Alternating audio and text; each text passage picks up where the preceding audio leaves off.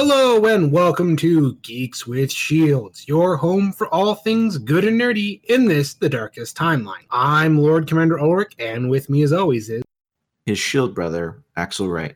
How's it going today, man? It's all right. I got to sleep a lot last night, which was nice because the previous couple, 3 days or so, I got very little sleep just because of stuff that was going on. Yesterday started off bad, but then turned really good. And now today I'm just having a relaxing day before this week where I got to do a bunch of stuff getting ready for my new job. Because, I got a job finally. For long-term listeners, that is a big deal. I'm Axel's super going excited. back to building killer robots. And it's not just the job either. It's the one I wanted. When I look back at all the things I've applied to over the last, some months, it was top 3 of the ones that I wanted the most, Down to Cinderella. I don't know about okay, sure. All right, we got a lot to talk about, but before we get there, we're going to start the episode the same way we do every episode by thanking the people that make this possible. Those are our wonderful, wonderful patrons, and they are Pam Galley, Markey, Orion McCann, Chris Chipman, River Galley, Krug, and Elmquest, Reed and Stephen R. Martinez. Dyslexia is a bitch, kids. Now, if you'd like to become a patron, just head on over to patreon.com/Geeks with Shields. Every dollar helps with the production of this podcast, and as you know, podcasts aren't cheap. Anyway, so we're here to do the Comicon thing because everyone in their affiliates online right now are going to talk about that. Of course, it's the thing to talk about. I mean, it's freaking Comicon. So, we're getting in on that action, I suppose. I didn't really have time to keep up with it too much the last couple of days. So Ulrich was like, here are some important things that happened. I was like, all right, I'll go. I'll get some info on it. And now here we are. It was a crazy weekend, and we've broken this down into 2 parts. We've got the everything else and the Marvel section. I think we'll go to the Marvel section second because there's a lot there, and I'm sure that's what most of you are here for. But there was a lot of good stuff in Comic-Con, the days leading up to, like the It trailer. Axel, I know you were a much bigger fan of It than I was, so I want to hear what you thought of this trailer. Oh, first of all, I wasn't even planning to watch the trailer until you were like, I want to talk about it because I'm going to see the movie. I don't at all need another trailer. I was already going to go see it. So I'm going to blame you already for if something is spoiled or whatever. But to be fair, the trailer's not bad in that way. It's good. It's a fine trailer. It just doesn't tell me or show me anything that I wasn't already aware of. So I was like, all right, cool. Yeah, that was kind of my takeaway. It's this looks interesting. I'm probably going to see this, and this didn't really move the needle one way or the other. I mean, what is there? They've got a great cast. Skarsgård still looks creepy. It's going to be a good movie. The visuals in the trailer look just as trippy as they were before. And it was my favorite movie of the year it came out. So it's this isn't me being flippant. This is me being, I was already going to go see Chapter 2 before any trailer dropped. So I saw the first trailer and was like, all right, cool. That just gives me a little bit of hype. And I didn't need anything more. So this is just, all right, yeah, cool. Don't drop anymore. Just give me the movie. Yeah. All right, now let's talk about one that was a bit of a surprise, at least for me, and that was the Jay and Silent Bob reboot. I watched Chris Chipman, for anyone who doesn't watch his stuff, but you've listened to us, which first of all, you should watch his stuff. He has a thing he does, Chipman in the third person, where on his drive to work, he just does a vlog, essentially. And I watch a lot of them. And one of his vlogs recently, he talked about this Jay and Silent Bob reboot, and he mentioned getting both of us more excited for it, which I thought was hilarious because I'm glad that I know on Facebook that you were more excited for it than you thought. But I was like, I've been a fan of Jay and Silent Bob since I was 13 or something like that. So I was like, okay, come on, this is much too often. I apologize, but and I was hyped. I think a little too much, which is not the worst thing a trailer's capable of. I'm looking at you, all Terminator trailers, but it was funny, it was exciting, and it looks like the actors are having a killer time. Yeah, we talked about this on length on various social medias, at least I did, because before we did the Spielberg SmackDown, Kevin Smith SmackDown. Spielberg was the one that came before that. Go watch that one as well. Anyways, I was not a Kevin Smith fan. It was not, I didn't really have anything against him, but I hadn't watched a lot of his movies. I didn't really care for a lot of his movies. After it, still don't like the majority of his movies, but I came away going, I want to see every movie this guy does because it's going to be interesting and it's going to be different. And that's a very interesting side effect of doing these director smackdowns. I'll also say there was a lot of jokes in this that just kind of made me laugh my ass off and go, okay, God damn it, I got to see this. I guess surprisingly, tickets are already selling out. Nice. I did love the I'm going to need a blood test. Like, that made me laugh a lot more than I should have. Yeah, I was like, okay. No, and if you haven't read the article where Kevin Smith talks about the reunion he had with Ben Affleck, that was heartwarming and hilarious in equal measures.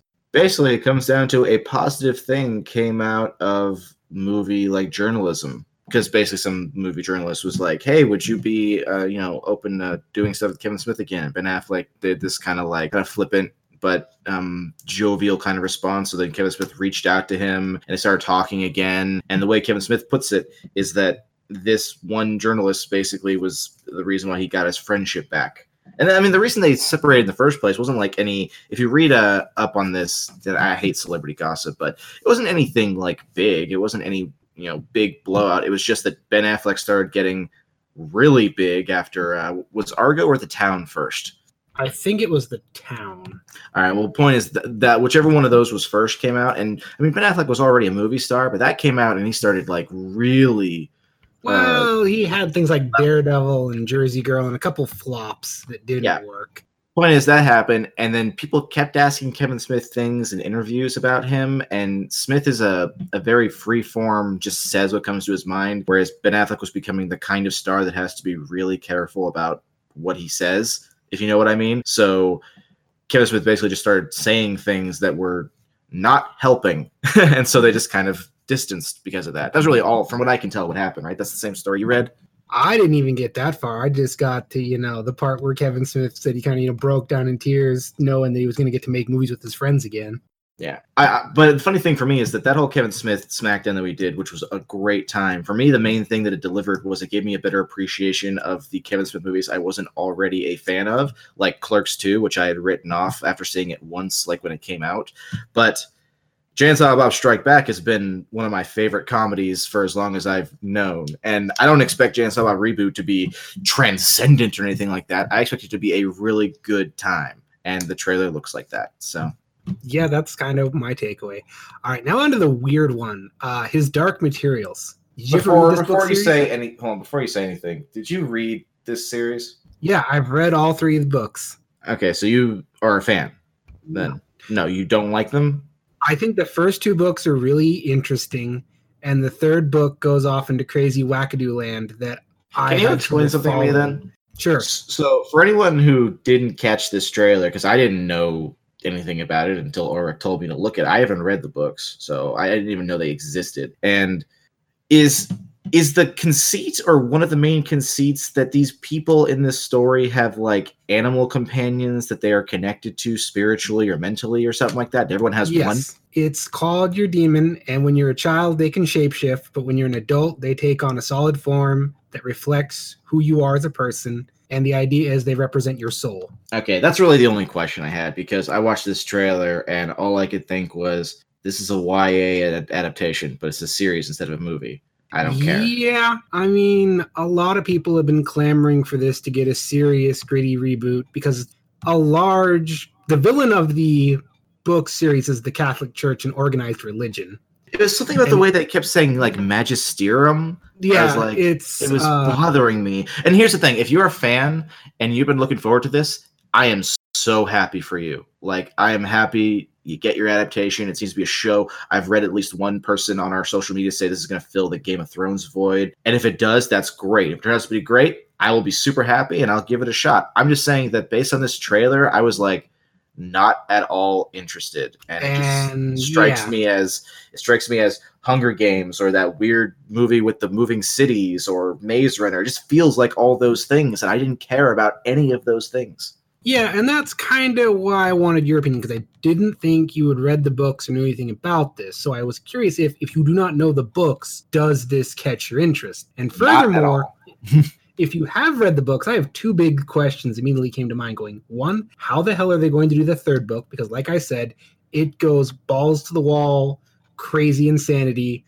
that gets kind of hard to follow. And two, this doesn't feel like it's going to slot into HBO's wheelhouse because it does deal with some heavy topics, but there's not a lot of violence. There's not a lot of nudity. There's definitely no sex because most of the characters are minors. So not sure why HBO picked this up. What I will say in positive, because I feel like I'm being overly negative and anyone who likes this is probably going to jump on me. And it's like, I'm totally open to being wrong. I hope every movie, every show is good. I only want good things to exist, really. Even things that I'm not personally invested in, because it might get me invested in it. If this is good, I will go and read the books. Just like that's how this... I didn't read Game of Thrones until after I watched the show. And I am glad I did. I like the show a little more than the books, to be honest. We talked about this. We had a whole episode on it, but not the point. The point is that it's an entry point, right? So I want his Dark Materials to be good, even though I personally don't care about it right now. Now, one positive thing I will say, though, Daphne Keane, I am invested in that actress's career just because of Logan. Like, I want her to be amazing. And unfortunately, right now in this trailer, she does not look like she's bringing the same caliber of acting. So I got to see more to see. But I really hope, if anything, just for her sake, it's good. Because I want her to be a damn movie star, you know?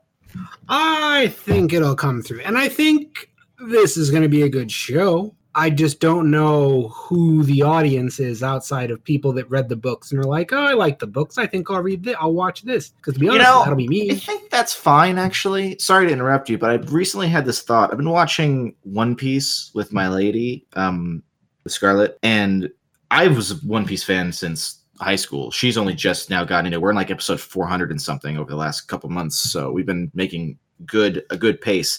But a lot of the intros, like when I say intros, I mean they play music and it's an opening. It lasts about a minute and a half and it shows you, like interesting visuals. But a lot of them will show tons of spoilers for things that are going to happen in that season. And that really bothers me from hey, Scarlett hasn't seen this and I don't want to spoil things for her. So I started thinking, I feel like the reason they do that kind of thing is because they're treating it not as its own, material, but as, hey, this is the animation adaptation of the manga that we know you have read.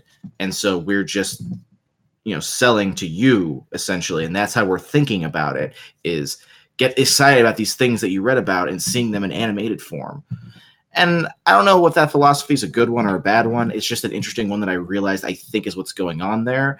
And so when something like this, His Darkest Materials, right, if you do the same kind of thing, and I don't know, because none of the imagery in the trailer meant anything to me, but if you're like a fan of the books, then that could easily have been the same thing where it's like, hey, we're spoiling all these things, but really it's just because we want you to see, hey, this is going to be in it. This is going to be in it. You know what I mean?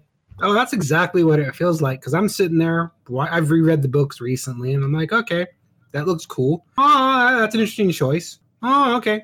But I'm just sitting there going, I don't know who this is for, if not the core audience. And hopefully the core audience is big enough to carry this. I don't know if I think it's going to be Game of Thrones levels. Just, I don't know. We'll see. The controversy could carry it. All right, so next on the list, because I don't have anything more to say about that, but next on the list is Cats. Now, here's the thing, before we get into Cats. I am actually a fan of Broadway musicals, quite a big one. My favorite Broadway musical, for the record, is Into the Woods, probably followed by Avenue Q, and maybe Sweeney Todd, the Demon Barber of Fleet Street afterwards. Two of those have had movie adaptations, both of which I did not like for various reasons. So Cats is one that I've always respected more than I actually liked, because Cats was this huge like cultural phenomenon for a while, especially in the musical kind of circuit. I saw this trailer, and my first thought was, okay, I kind of see what they're going for by doing because always the percentage was like 80% human, 20% cat, because that's what they could accomplish with stage makeup, right? It seems like they're trying to push that percentage closer to like 60-40 by doing the CG thing. It ends up looking terrible. Like, all I can think is I've seen this on, in a play, not only on Broadway, but in my local school that looked way better, Oh yeah, I'm not a fan of Cats. I'm not a big Broadway musical guy, but my reaction was frightened fear and confusion, because what the hell did they do? What were they thinking? How did this get made without someone going, hold on. This is so far in the uncanny valley. Maybe we should scale it back and pick a human influence or an animal influence, and instead of looking at like some weird combination that certain people are going to love, more power to them, but the majority of us were terrified. Well, it doesn't help that the CG looks shoddy. Like, it looks like cheap CG. It's not having It good... looks like they cut the actors' faces out and pasted them on models. And it's like, Cats deserves better than that, whether you like it or not. Again, I'm not actually a huge fan, but I respect it. And it deserves better treatment than that. So, I don't know. Also, I will say, I've said this now 4 times. I'm going to say it on recording. Whoever decided to cast Jason Derulo as the Rum Tum Tugger, easily, in my opinion, the best part of that musical, needs to be smacked. Now, again, I'm all open for being proven wrong. Maybe Jason Derulo will be awesome, but up to this point in his career, I've hated basically every single piece of music that man has released, and so casting him as the best part of this Broadway musical adaptation it just strikes me as a terrible idea. I feel like this movie is going to make a ton of money because people are going to go to see just how bad it is, and then it's going to get nominated for a bunch of Oscars, and we're all going to go, wait, really? The movie with the weird... Yeah. Not much we can say on this, namely because it's way outside my area of expertise, and some of those images still give me the heebie-jeebies. And can we it's within putting James Gordon and everything?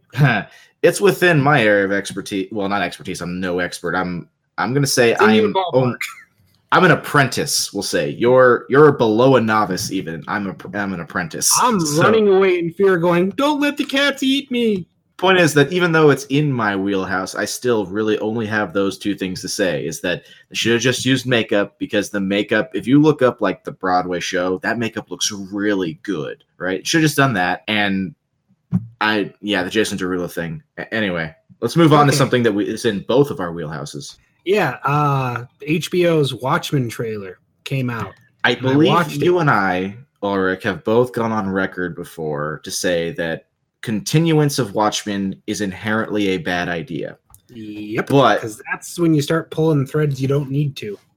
Yeah, correct. And again, like I've said many times, I'm open to it being good. I'm not going to initially write something off, and you can make good like movie or show out of any concept. But Watchmen shouldn't be continued. And watching this trailer, all I could think is, this looks all right. It just doesn't look like necessary or to the same heights of what Watchmen is. The only thing I really liked about it is I was thinking, so the whole Rorschach cult looks like they might be trying to do some, hey, we're reflecting what's currently going on in the real world through this, which can be a good or bad thing depending on what piece you're looking at. If it's topical and also tells something that is like intrinsic to humanity, it can really work. But otherwise, it just feels I don't know, like it's trying to latch on to something for artificial, fame. So it's hard to tell right now. But yeah, this is the second trailer I've watched, and I still have no idea what the hell this is going to be about. I don't know about you, but there was one scene where Hooded Justice pops. I'm like, oh, cool, Hooded Justice. I thought you were dead. Yeah, that's cool. I mean, this just looks weird and crazy, and unfortunately, follow-ups to Watchmen have historically not done well. That comic series was not well received. This is something. It looks well produced. Also, can I say this is a colossal nitpick on my part, and isn't at all indicative of the quality of the thing. This is just me personal. Dr. Manhattan shouldn't be here at all. Dr. Manhattan went off to create life and probably like make his own other universe, essentially, is what the implication at the end of Watchmen is. What is he doing just on Mars? I know he was on Mars during the event of Watchmen, but that's because he was still kind of struggling with the concept of his humanity versus his godhood. At the end of Watchmen, his dialogue with Ozymandias basically establishes, and then his final dialogue with Silk Spectre basically establishes, I'm done. I'm done with humanity. I'm going to go be a god.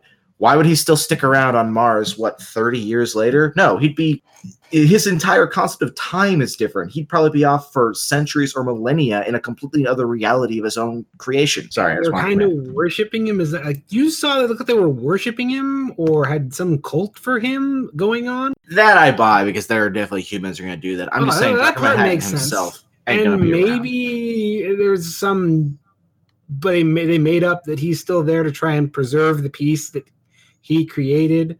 I don't know. I don't know what's going on with this series. I would like them to come and this is a coherent pitch for what the story is instead of, hey, here's all this weird stuff going on. It doesn't look interesting. Don't you want to watch? And here's right a basic now, all it's question. making me do is I just want to watch Watchmen again. Yeah, but here's a basic question. I tried to really look close at the trailer to figure out if they answered this. Which ending do you think they're canonizing? Are they ending with the original graphic novel ending, or are they going with the movie ending to be more like consistent with a viewer base? I think it's gotta be the movie ending. I mean, that's what I was thinking too. If you just shove a bunch of people who haven't read the graphic novel into the world where giant space tentacle monster that isn't real showed up, that's going to be weird, you know? Yeah, and I think more people have seen the movie than read the graphic novel, and all those people did crying that, going, oh, blah, blah, blah. You've watched the movie because you're complaining how the movie's ending is different. I don't know what this is going to be, much like his Dark Materials. I am interested, but I have so many questions. Okay, this one's all on you because this means nothing to me. All right, we got a trailer for the Steven Universe movie, and I am pumped, like super pumped. So it's because Ulrich has no interest in watching the series really. For the record, the way and spoilers to anyone who hasn't finished the series, the way the series went is that the great the gem government essentially got brought down, the Diamond Authority, by Steven and his collective through, of course, Steven Universe type things. I won't go into the details of how that happened, but it looks like, according to the trailer, some span of time, probably a couple of years at least, has gone by, because Steven seems to be bigger, where he's been working on dismantling this empire, or at least the worst aspects of it, over this period of time. And now it looks like he's finally ready to let it kind of continue the dismantle process on its own. Like, it's reached a point of its own motion. So he's going to go back to Earth to, live a semi-normal life. And now we're getting invaded by some new gem creature that has some heart-shaped gem. I mean, already I'm a little concerned is not the right word, because it's he already dealt with the diamonds, who are the biggest, baddest badasses of gem culture. So what is this heart gem lady that looks like XJ9 and seems to have the powers of Mr. Fantastic? I don't know what she's really doing, but she's apparently trying to destroy the Earth by sucking all the life from it, which is a good set of stakes.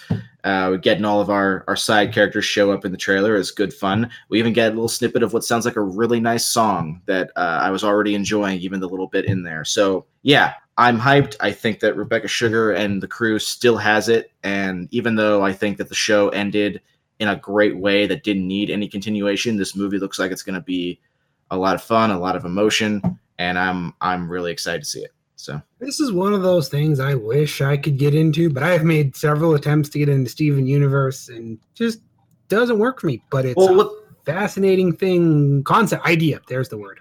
What's funny is that the stuff on paper I know is right up your alley, like galactic empire spanning thousands of years, rebellions dealing with what is the importance of life versus sucking up planets' resources to make your own life, is actually kind of Warhammer 40K at that point. It's just that the show also intersperses that with a lot of stuff that goes very against your personal aesthetic. It's hope punk is the term that they use now, which I don't know if I like that term or not, but it also spends a lot of time dealing with some slice of life character things, which some people get really pissed about. I actually like it because it makes the show feel like a more lived in, naturalistic kind of world that kind of balances the crazy space opera stuff going on. But that's my point, as I always said, is I know that space opera stuff is actually pretty up your alley, but the show itself doesn't have an aesthetic that allows you to get into it, and I accept that. I'm just waiting on the novelization. So, all right, there's comics. One of the books. On to books. Let's talk about that Netflix Witcher trailer. I was hoping we'd have Slagathor here because she loves the games and she had thoughts that I feel many people share. Really, we should get Wretched Giraffe on here because he's a giant fan of all things Witcher. So he's read the books as well? Yes, he loves. Good. He not only read the books and plays the games. He takes part in D&D role tabletop games involved in The Witcher. He is super big on Witcher lore and everything to do with The Witcher. Well, when the show comes out, we may have to do an episode of that, because I've read the books. I loved the books, and I'm watching this going, oh, cool, this is based on the books. And Stegosaur was going, this is nothing like the games. What the hell's going on here? Yeah, and I would I've say seen a lot of people reacting that exact same way, which is what I was afraid of when they said, we're basing this on the books, not the games. I would say we should bring Wretched on for that one. Have him and Slagathor can talk about that then. But here's the thing. I'm not a fan of the Witcher in general.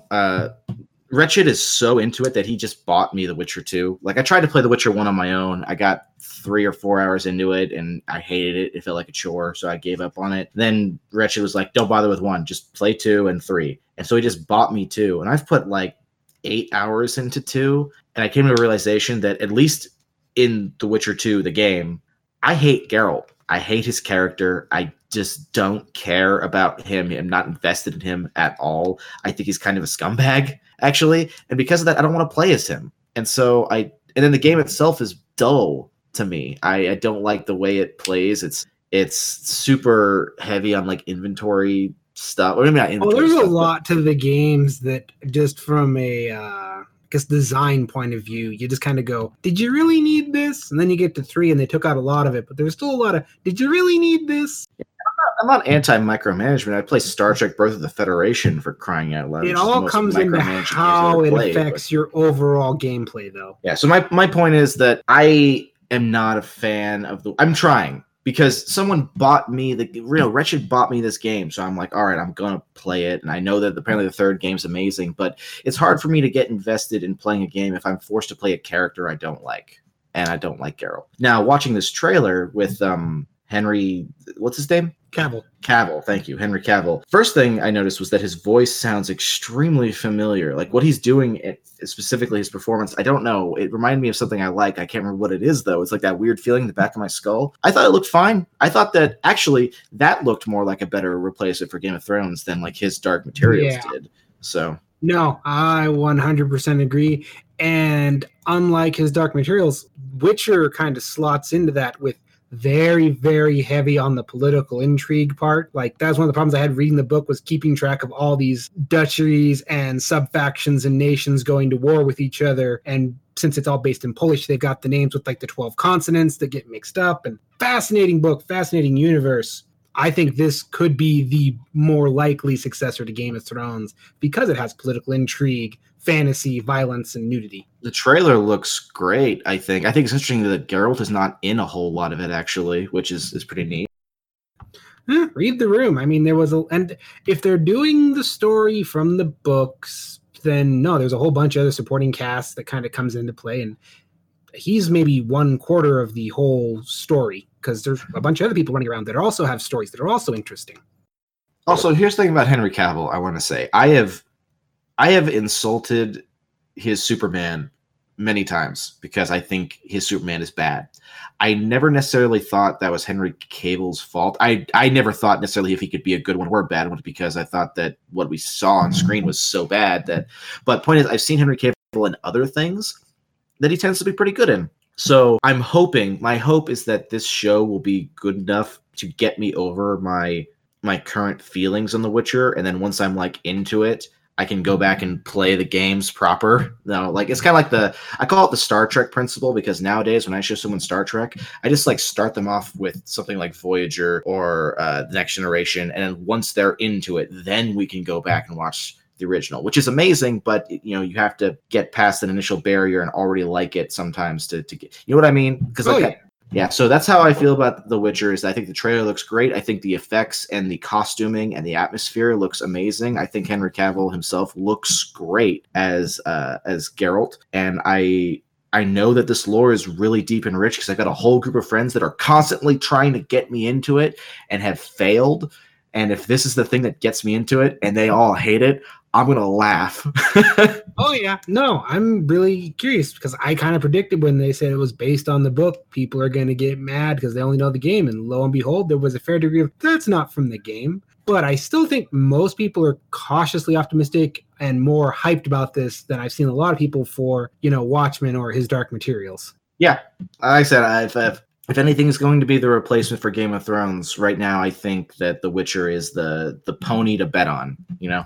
All right, so last one in the other category. The next season of DuckTales is bringing back the Disney afternoon in one big universe. All right, here's the thing. I haven't actually watched DuckTales season 1. I watched the first right there with you. I watched the first episode, and that's as far as I've gotten. And I liked it. I really did. So the only reason I haven't watched it is because I just haven't got around to it. I got a lot of things I'm watching and playing. There's no other reason. So it's not like, I chose not to watch it. No, There's a lot of TV on right now, and I haven't gotten to this one yet. I think it's cool they're bringing back Disney Afternoon. I saw the big splash page with all the characters. All I know is I saw Darkwing Duck, and I'm like, yes! Oh, they got the Rescue Rangers in there. They got Goofy. They've got, I think it was the Pelican from Tailspin. They've got, everybody's in there. McQuack. Is it Crash McQuack? Oh, man, it's been so long. So Launchpad. Tailspin. Launchpad, sorry. They got Baloo. They got, a bunch of people are in there. It's like, oh, this is cool. I need to hurry up and watch this show. Oh, you said Tailspin. Oh, my bad. Anyway, yeah, I will eventually watch DuckTales all the way through. You know what's interesting? I was watching Good Omens, which I don't know if we've put this on record, but I really enjoyed the Good Omens series. Wasn't quite as good as the book, but I really liked it. But I was thinking about David Tennant as an entity, as you do, and I really enjoy David Tennant's performances in general. I think it's hilarious that in 95% of his performances that I've seen, they have him do his British accent. He almost never gets to do his natural Scottish. For anyone out there who doesn't know, David Tennant is Scottish, straight up, really heavy Scottish. If you hear him in interviews, it's it sounds like he's doing an impression, but it's not. That's just his accent. I love it. And DuckTales is basically the only property I've seen him in where he gets to just do his normal way of speaking. He amps it up for Scrooge McDuck, but it's still his regular accent. Yeah, no, I don't know why they have that weird discrepancy, but they do. So anyway, that pretty much concludes the other. Let's talk about the thing everyone's here for, the Marvel panel and the whatnot. First things first, Endgame is now the highest grossing movie of all time. Who thought it? Okay, there's some caveats there. Don't bring out the caveats. I will always bring out the caveats, is what I do. First of all, I thought it was inevitable. It was going to happen. Endgame is more than just a movie. It's it's insane. But it needs to, because that list of highest grossing films is really just based on box offices, when really grossing, how much money the movie makes, also includes things like merchandise, DVD and video sales, syndication rights. When you include those things, Lion King is super high up, for instance. And Endgame just hasn't been out long enough to really build on those particular principles yet. But because its box office is now the highest, I have no doubt in my head that within the next 10 or 15 years, those other numbers are going to go high enough to make Endgame undisputably the highest grossing film. You know what I mean? Yeah. Anyway, that's the only caveats I meant. Is so if you're gonna come out and be like, well, actually, because of Avatar's syndication sales, no, I know. Okay. Yes. I thought you were gonna bring out the pedantic, annoying ones we've all been hearing forever now. Nobody cares. Nobody ever cared. My point is that give it time. Endgame will get there because it's freaking Endgame. It's more than just a movie. So. All right, so we're just gonna, bounce through this. We got a list. It's kind of out of order. Nothing. It's no important thing. So let's start with Thor: Love and Thunder, which I was excited when they announced Thor 4, and then I kind of waned a bit. Not me, but I love Taika Waititi, and seeing I love Taika Waititi too. Didn't love Thor Ragnarok. Yeah, and whereas Thor Ragnarok is my favorite movie in the MCU, period. So, of course, we're going to have different opinions on this. But just watching Taika, Chris Hemsworth, and Tessa Thompson on stage, and I didn't realize Taika was such a charismatic stage presence. It's really fun to watch him, and I love that Chris Hemsworth he's such a funny dude. I haven't seen Men in Black International yet. I want to see it just because him and Tessa Thompson have great chemistry and he's funny. And what is it? Someone asked him at the panel, where is Thor going now? And he was like, the 7-Eleven. And, I giggled. So. Oh, no, he's got a great sense of timing. And I like all that. I like the aesthetic of Thor Ragnarok, but just theme and joke wise was not for me. But let's talk about the big things that came out of this. Natalie Portman is back. Not sure how I feel about that because she was never my favorite part of the first two Thor movies, but we'll see. Well, considering that Thor 2: The Dark World is my least favorite Marvel movie, and Thor 1 I like a lot, but mostly has to do with Asgard stuff. I never really disliked Natalie Portman as Jane Foster. She is fine. She was functional, but she was never like, why I cared about the movie. So she was one of the least interesting characters in the movie. And I think why I didn't like her is they used her as an excuse to take Thor out of Asgard and bring him back to Earth, where it just becomes, this is just boring. Go back to the place with the space Vikings. I always felt like Jane Foster's characterization was a little too one note for me. I expect more from the character. I think that Taika is going to do something interesting with her, especially because they announced that she will be playing Lady Thor, which is another one I went, wasn't a fan in the comics, not because the gender swap, but because it wasn't written very well at first. It became better with time. When it first came out, it was just as well. So that's just Sif, but that's just a personal thing. No, and that was the other thing. I wasn't a fan. Like, you're making Jane Foster Thor. So I will say that this is a great way to take Jane Foster in the MCU in a new direction, which literally answers what I just said were my problems with Jane Foster in the previous movies, that she was too one note, a little too one dimensional. And I'm sure that someone could point out like, here are her dimensions. Okay, sure. But my feeling was that she was just this very simple character, but making her a Thor, giving her access to that kind of thing is a great way to play around with that character. And with Taika Waititi's particular sensibilities, I think that could go in some really fun and interesting directions. So I am pro the attempt. Yeah, I'm not as excited as a lot of people are because I've got a lot of caveats. One thing I am excited about, and we'll see how much they backpedal on this, Valkyrie is going to be openly gay in the movie because they asked Tessa Thompson, what is your first edict as, Queen of Asgard? And she said, well, I'm going to go find a queen. It's like, cool. Now let's see if you backpedal from that and play it down like you have every other time you've had a gay character. I have no comment on this other than it's cool. And let's see. Yeah, pretty much it. I don't know. Marvel has played we have a gay character card too many times for me really to buy it that they're actually going to do anything with it this time. All right. I have to say that the whole okay, I've got a lot. I don't know how to say this without coming off like an a-hole, so I'll just up front say I'm an asshole, okay? And I'm not trying to be insensitive or anything like that. I'm about to say something insensitive, obviously.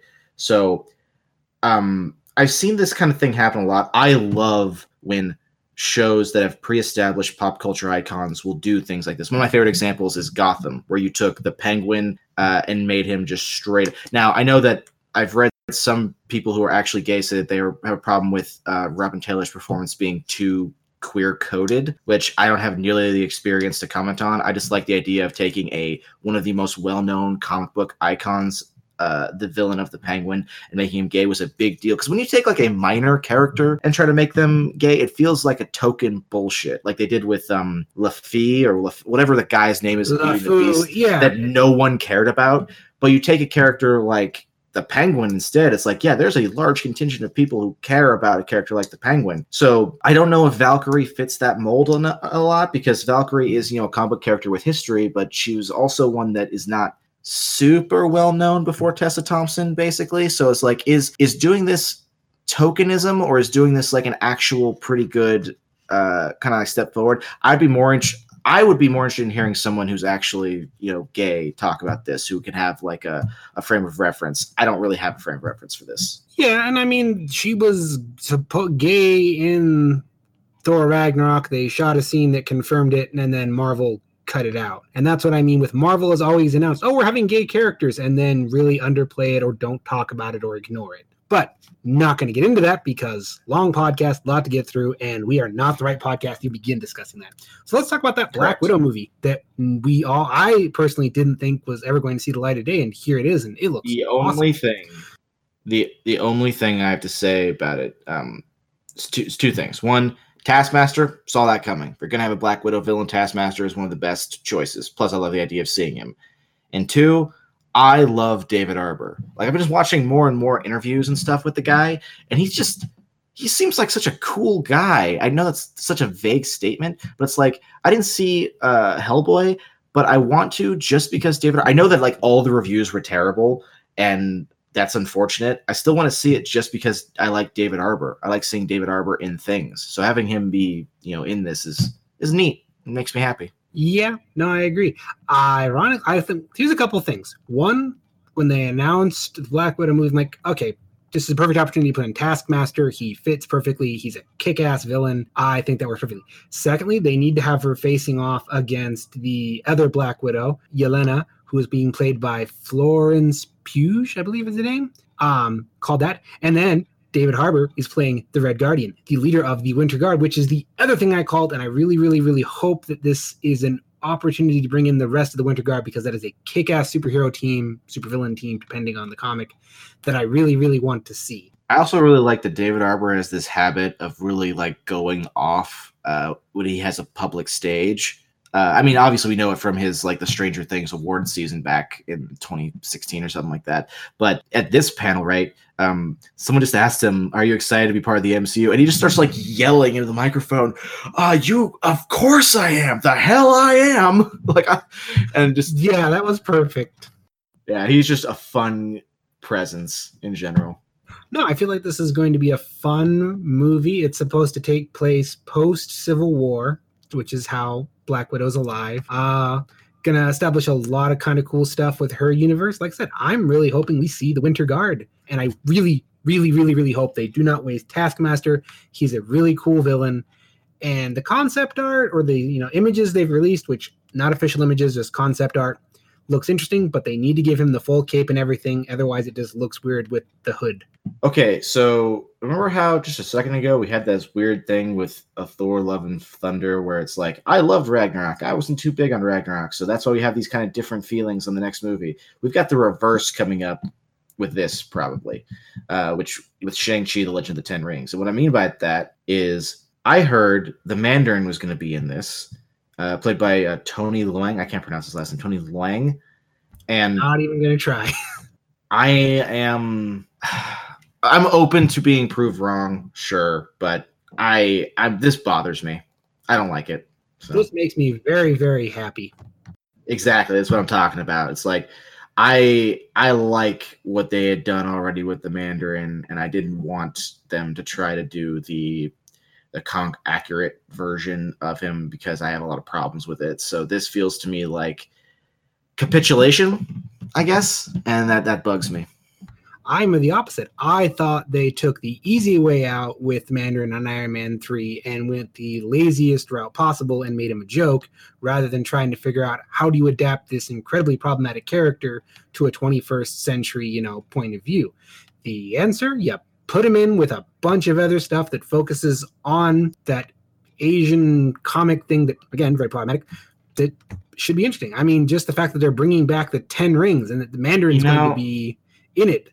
What's funny is that the exact wording you just used, I felt like turning him into the joke was the appropriate way to modernize this extremely problematic, already joke of a character. So it's just a difference in perspective right there. I don't know. They already established with Iron Man 1 with, making them a modern-day terrorist organization based Middle East. It worked. There's not a lot we know about this. We just know that Tony Leung is going to be the Mandarin, and Simu Liu, who I don't know if I'm mispronouncing that, I'm sorry, playing Shang-Chi. I actually know who he is because he's on Kim's Convenience, and he's actually really funny on there. That's a show on Netflix. There's also someone named Aquafina that apparently is really well known and real liked that I've never heard of. It's going to be in this movie. Did you watch Crazy Rich Asians? No, I didn't. I know it's very well liked. That's how I know who she is. As I watched, the wife and I watched Crazy Rich Asians, and I know who she is because of that. She's in a lot of Disney properties this year, which good for her. But we don't really know about it. I will say, though, that while I have my reservations and while I think it's irritating to backpedal on what they've done with the Mandarin, I do think that if they make Shang-Chi in Legend of the Ten Rings... Okay. All right. I'm not trying. You know what? Fuck it. I'm just gonna say, if they make it like the Black Panther, but like Asian, that's the right way to go. Where it's like, all right, get a bunch of actors that don't whitewash it. go into It's actual culture. it's an all Asian cast. They've announced that much.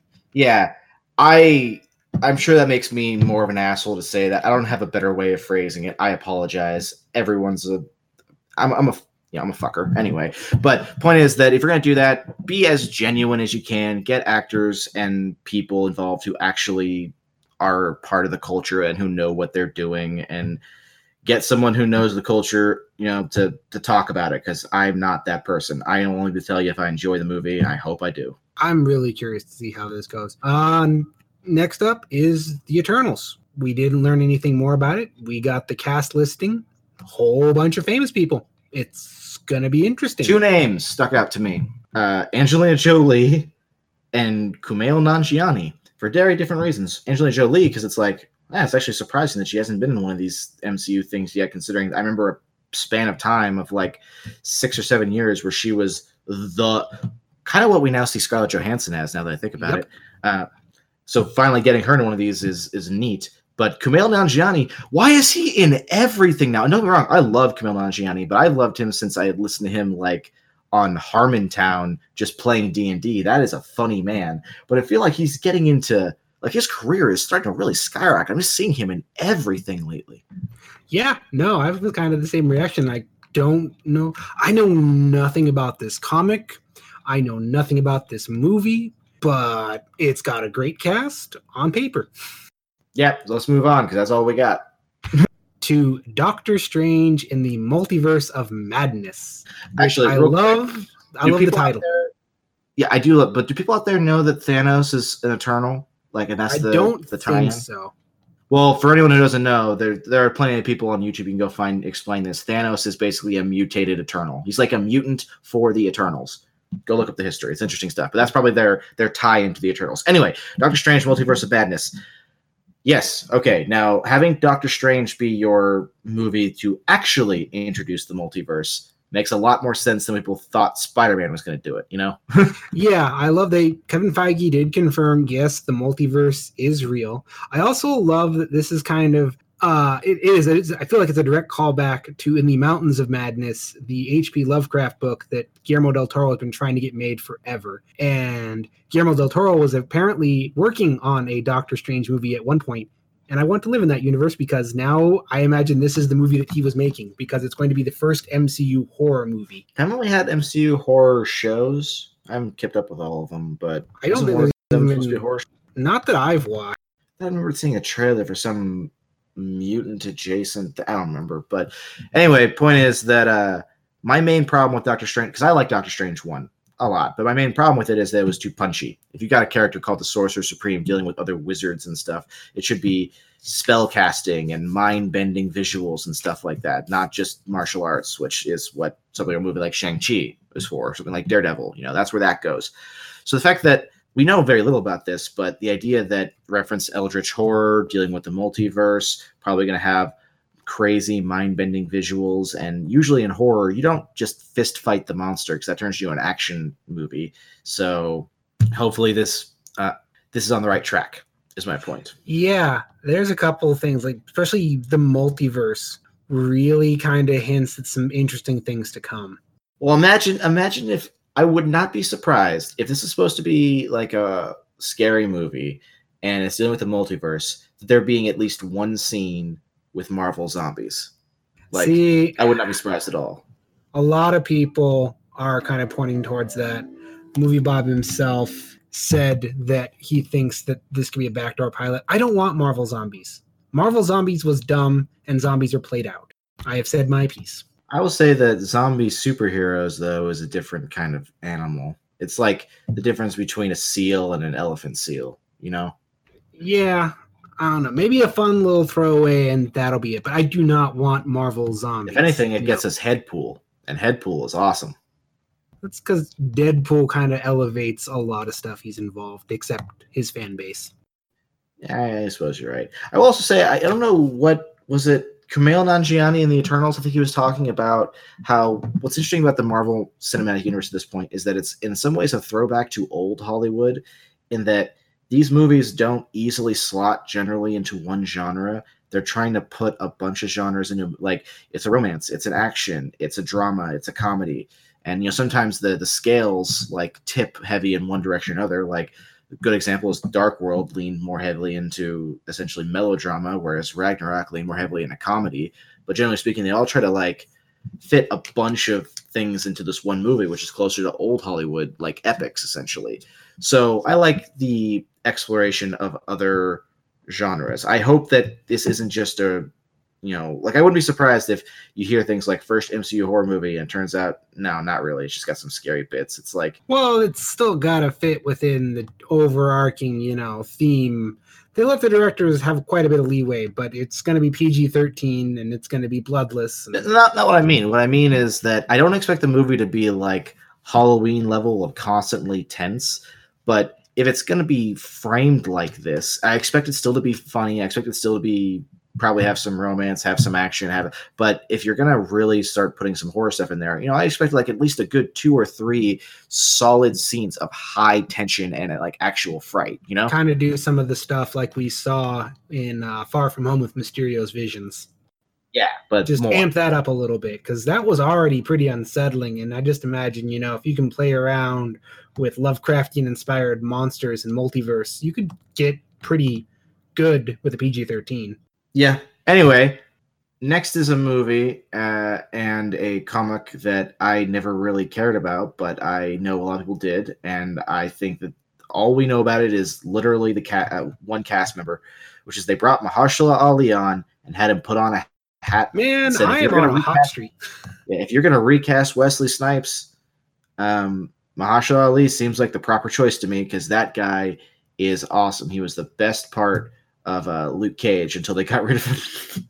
Halfway through in the season, suffered. Yeah, no, when I want to go back and I just want to throw myself a little parade. 1, I called most of the major beats about the Black Widow movie. And 2, if you've been paying attention, I've been saying make a Blade movie for a while, if only to backdoor pilot my boy, Moon Knight. And Axel's been telling me I'm crazy. Well, I've been telling you you're crazy for the Moon Knight thing. I don't mind the Blade thing, but to me, it'd be a backdoor pilot for Mobius, which we know is already getting made, although unfortunately with Jared Leto. And that's another studio. That's a Sony thing. And do you think it's kind of ironic that they're doing a vampire hunting movie while Sony's trying to build their Spider-Man-less Spider-Verse? That's why I think it'd be really funny if Blade does backdoor in Mobius, but like an MCU Mobius, so it's a different one. They've got the lawyers out like, oh, wait. He appeared in 4 issues of Avengers. Technically, we share rights. Yeah, that'd be pretty great. But anyway, point is, I was never a fan of the Blade movies. I was never a fan of the Blade comic book. But that's because, not any other reason, that I don't like vampires. I don't like vampire lore, generally speaking. I've never been a big fan of vampires in popular fiction. I grew up being a fan of werewolves, and there's that weird like underworld principle in real life where fans of werewolves and fans of vampires have to be enemies for some reason. I don't have an explanation for you. That's just how it shook out growing up, So I just never cared. But I like Mahershala Ali. Like, that's a reason for me to be interested, because that actor is awesome. I'm excited just to see how they're going to bring vampires and that whole supernatural element into this universe. And I feel confident now, because this is 2 out of 2 I have called, that Moon Knight is coming. I don't know how, I don't know when, but I now believe that I will see Moon Knight in the next 10 years, because that's about how long these things pace out to. I like the idea. I think Bob talked about it, but that when they introduce something like this, they do it very hand-wavy, as in, yeah, that was always there. We just didn't, the movies are very contained things, and they just didn't focus on these things. So with vampires, it's like, yeah, the world always had vampires. It's just that none of the movies at this point had anything to say about that, so we didn't show you that. And to me, that's a perfectly acceptable way of dealing with it. No, I can see that. Again, Moon Knight. All right. Again, a lot to cover. Can't keep talking about one of the greatest superheroes of all time. Falcon Winter Soldier, the first Disney Plus streaming service, and kind of I don't know what you think about this, but they basically said that that these Disney Plus series are going to be part of Phase 4 and will directly tie in and be in continuity, which I thought was kind of like a backhanded smack to all the stuff that's come before. Really, that seems kind of, I don't know, actually, because I feel like, I don't know if it's a backhanded smack. I feel like that's just a marketing thing. It's like, now they've moved. The only reason I feel like at this point, I mean, they always were iffy about connecting with like the Netflix series, but I think that's because based on how time scales work, they probably had their idea for like their Disney stream service like well in advance, and so they were just trying not to make anything too heavily connected, until they could. Oh yeah, I know, but this is basically them saying, yeah, all that Netflix and Agents of S.H.I.E.L.D., none of that matters. It never mattered. Well, one of the great things about these kind of things is that really things only matter as much as you decide they matter. That's why they can, easily retcon certain things, and it's not a big hell. One of the things you're really excited for, basically them retconning the Mandarin, is an example of that, where it's like, well, we had a contingent of fans who weren't happy with that, so we'll just gloss over it. All right, so let's talk what we know about the Falcon Winter Soldier series. That's going to Here's come what out I know. spring of 2020. Here's what I know. Anthony Mackie and Sebastian Stan have wonderful chemistry, and the buddy cop kind of thing going on between them is amazing. Yeah, and we also know that Zemo is going to be the main big bad. If you don't remember him, he was the big bad in Civil War, and he is now Baron Zemo, complete with his purple mask, which I'm calling it now, Thunderbolts. Don't know if it's going to be a Disney Plus series. Don't know if it's going to be a movie, but they are setting up Thunderbolts when you look at what we've got going. All right. I mean, to me, none of that is... I mean, my opinion on the Thunderbolts is I never actually have engaged with the Thunderbolts. I'm aware of their existence through like some periphery things, but I don't really know too much about them, so I can't say. All I can say is that I like Sebastian Stan, I like Anthony Mackie, and then them on stage together was great. Them in Civil War together was great, and I look forward to the show. All right, next one up, probably the weirdest titled one they've done, and that's including Thor, Love and Thunder, WandaVision. Well, I mean, that's what the comic was called, so... It doesn't make it necessarily a good title. Well, considering that they confirmed it takes place after Endgame, so it's going to have Vision in it. That is further evidence that they're probably going to do hey, Wanda creates her own pocket dimension where Vision is still alive, and it's the 1950s or something like that. So they did say that they will introduce Scarlet Witch as Scarlet Witch, like she's going to get called Scarlet Witch, and that implies that we're really going to finally tap into her comic powers. Yeah, which are extremely vague to begin with. I mean, the best explanation I ever got is that she controls probability, but really that means not a whole lot considering they let her like recreate the entire universe at one point. So, or something like that. The other big revelation is this will tie directly into Doctor Strange 2, so multiverse is at play, which we'll talk about what that means at the end of this whole segment. All right. I just got a theory. Loki. It's going to have Tom Hiddleston. Here's the thing about Loki that I love, right? I watched all of these 5 to 10 minute videos of these various Marvel properties, bring up the actors to talk about them. Loki was the only one that had the entire audience chanting as Tom Hiddleston came out. They're all going, Loki, Loki, Loki. And I adore that. Now, I'm of the opinion that Loki as a character has gone through some ups and downs, but I don't deny his power, his cinematic power, and Tom Hiddleston's insanely charismatic performance. So the fact that the audience is so hyped for him specifically, I think is a good indicator of, first of all, why the show even exists. And basically, it's called Loki, so it's going to be the Tom Hiddleston, mugs at the camera in the best possible way kind of show, and that's really what I want it to be. So, yeah, all we really know about this one is that this is the alternate universe Loki, not the one that's had all the character growth and sanding of the edges. And it's implied from the title he's going to bounce around and play around these other, alternate universes, almost like they're setting up the importance of multiverses. Yeah, which seems to be I don't know what the right word is, but the overriding thematic kind of pull through or through line. That's what I want. Through line of the next phases, probably multiple phases. Like if phase 1 through 3 was the Infinity Saga, the next phases are probably going to be like the Multiverse Saga or something like that. A lot of stories to be taken from there. This is one I was excited about. The announcement of the Hawkeye series. And can we all disagree Jeremy Renner's awesome? Yes, and that's basically the extent of my thoughts on Hawkeye series. I like Jeremy Renner, and I'll give it a shot just for him. Yeah, the two big things to take away from this is he said it will kind of shine some light on his time as Ronin, which was when he was the murdering badass in the beginning of Endgame, and it will introduce Kate Bishop, who, again, I think we all kind of suspected was coming for a while because they seem to be building towards Young Avengers. But if you don't know, she's the kick-ass Lady Hawkeye from the comics. Awesome. All right.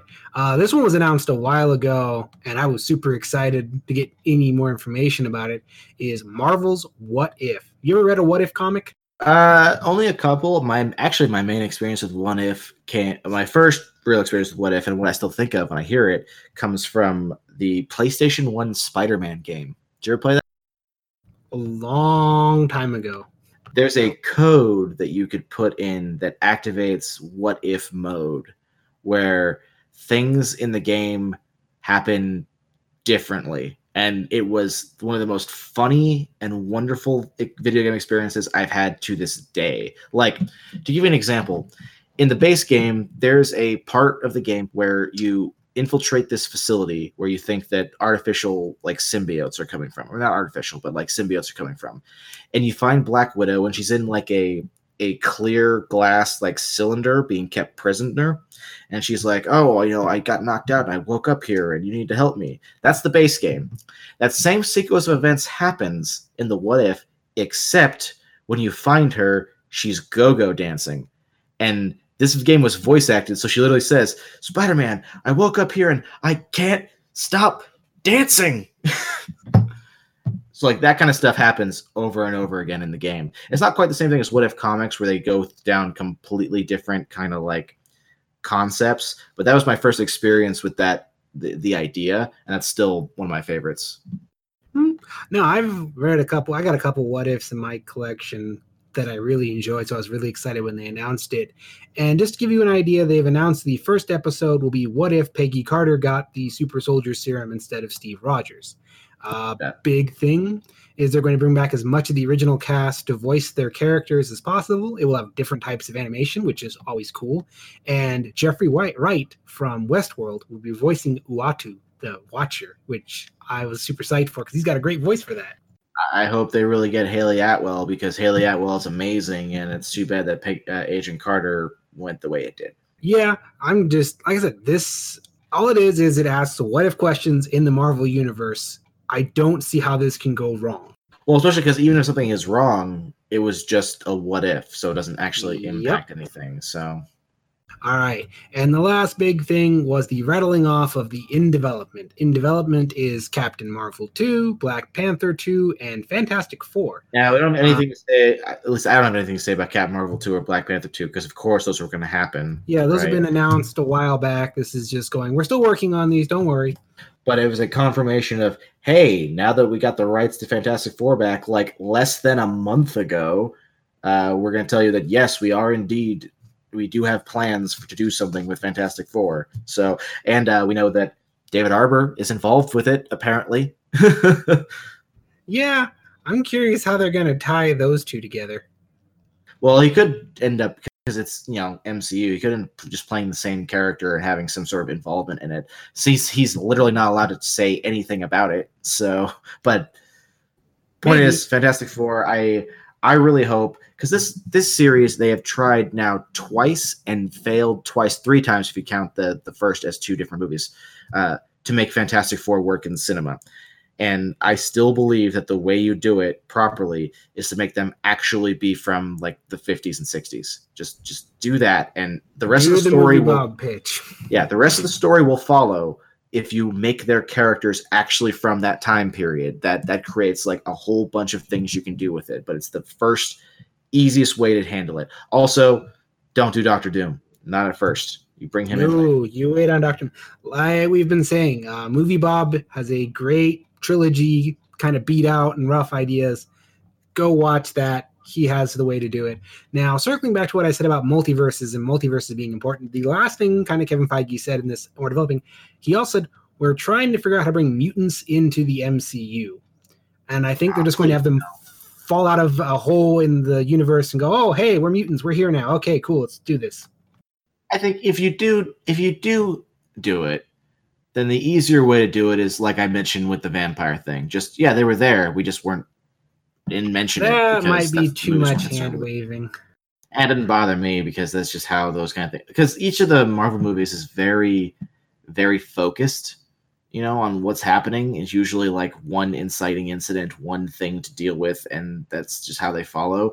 So they're pretty, with the exception of like Infinity War, but Infinity War is more like a series of contained things. So anyway, point is, you'd get some people who would gripe about it, but at the end of the day, it wouldn't bother me at all if mutants were just there. But at the same time, I don't think mutants should be in the MCU at all. I think that the X-Men universe and mutant universe is like a separate concept entirely that was always fun in the comics when they overlap, but to me that was always like, it's like a what if story. What if X-Men and what if Spider-Man was with the X-Men? But it's not like an actual thing for me, Yeah, no, I'm really interested to see how it plays out.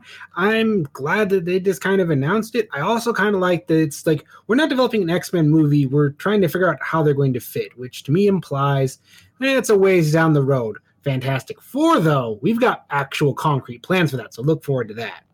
Before we finish out, I want to say that I am, what's the word? It's mealy mouth bullshit, I guess, but I tried my best with some of these topics that I really have no business talking about. But if I came off as, well, anything particularly asshole-ish, I'm sorry. I apologize. You're probably right.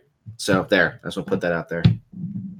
All right, so this has been another interesting Comicon. I mean, I would have liked more footage from the Marvel panel, but a lot to get through. A lot of this stuff is in early development. I have a question for you, Ulrich. What single thing did we talk about is the most exciting for you? That is a toss-up between the Return of the Mandarin and the possibilities of what Doctor Strange in the Multiverse of Madness is going to look like. For me, it is a toss-up between the Jay and Silent Bob reboot and the Steven Universe movie. My point is that Marvel stuff's fine, but the stuff that most excited me had nothing to do with it. Yeah, no, I don't know. I think most of this is just kind of overwhelmed by the, cool, the Mandarin. Cool, Eldritch Horror. Cool, Moon Knight. By the way, I'm not going to be one of those, what's the word, spiteful jackasses that's like, I hope the Mandarin sucks just because I want you to... No, I'm bothered by what they're doing, but I hope it's good. I really hope it works out because, yeah, if you're going to do it this way, at least do it well. So. All right. Well, be sure to let us know what your biggest takeaway from Comic-Con was. Thank you for listening. We know this went on for a while. As always, we're going to do the spiel where we encourage you to like, share, subscribe, follow, rate, review, whatever it is that the platform you're listening to us on requires for to go, I guess these people are worth doing something with. And according to my notes here, we're currently on SoundCloud, Stitcher, and Google Play. I didn't know we were on Stitcher. How did that happen? Last week. Okay. Point is, those are the 3 platforms we're currently on. We had to drop Podbean for the time being because of, Patreon and stuff like that. But those are our 3 platforms. Whichever one you're watching us on, thank you. Those are the ones that are available. I don't know which one's easiest for you, but if there's any other platform you want us to look into, then we can at least put it on our list of when we have the funds and look into it. Let us know. So, as always, this has been Lord Commander Ulrich. And his shield brother, Axel Wright. Be sure to tune in next time, and as always, stay honorable.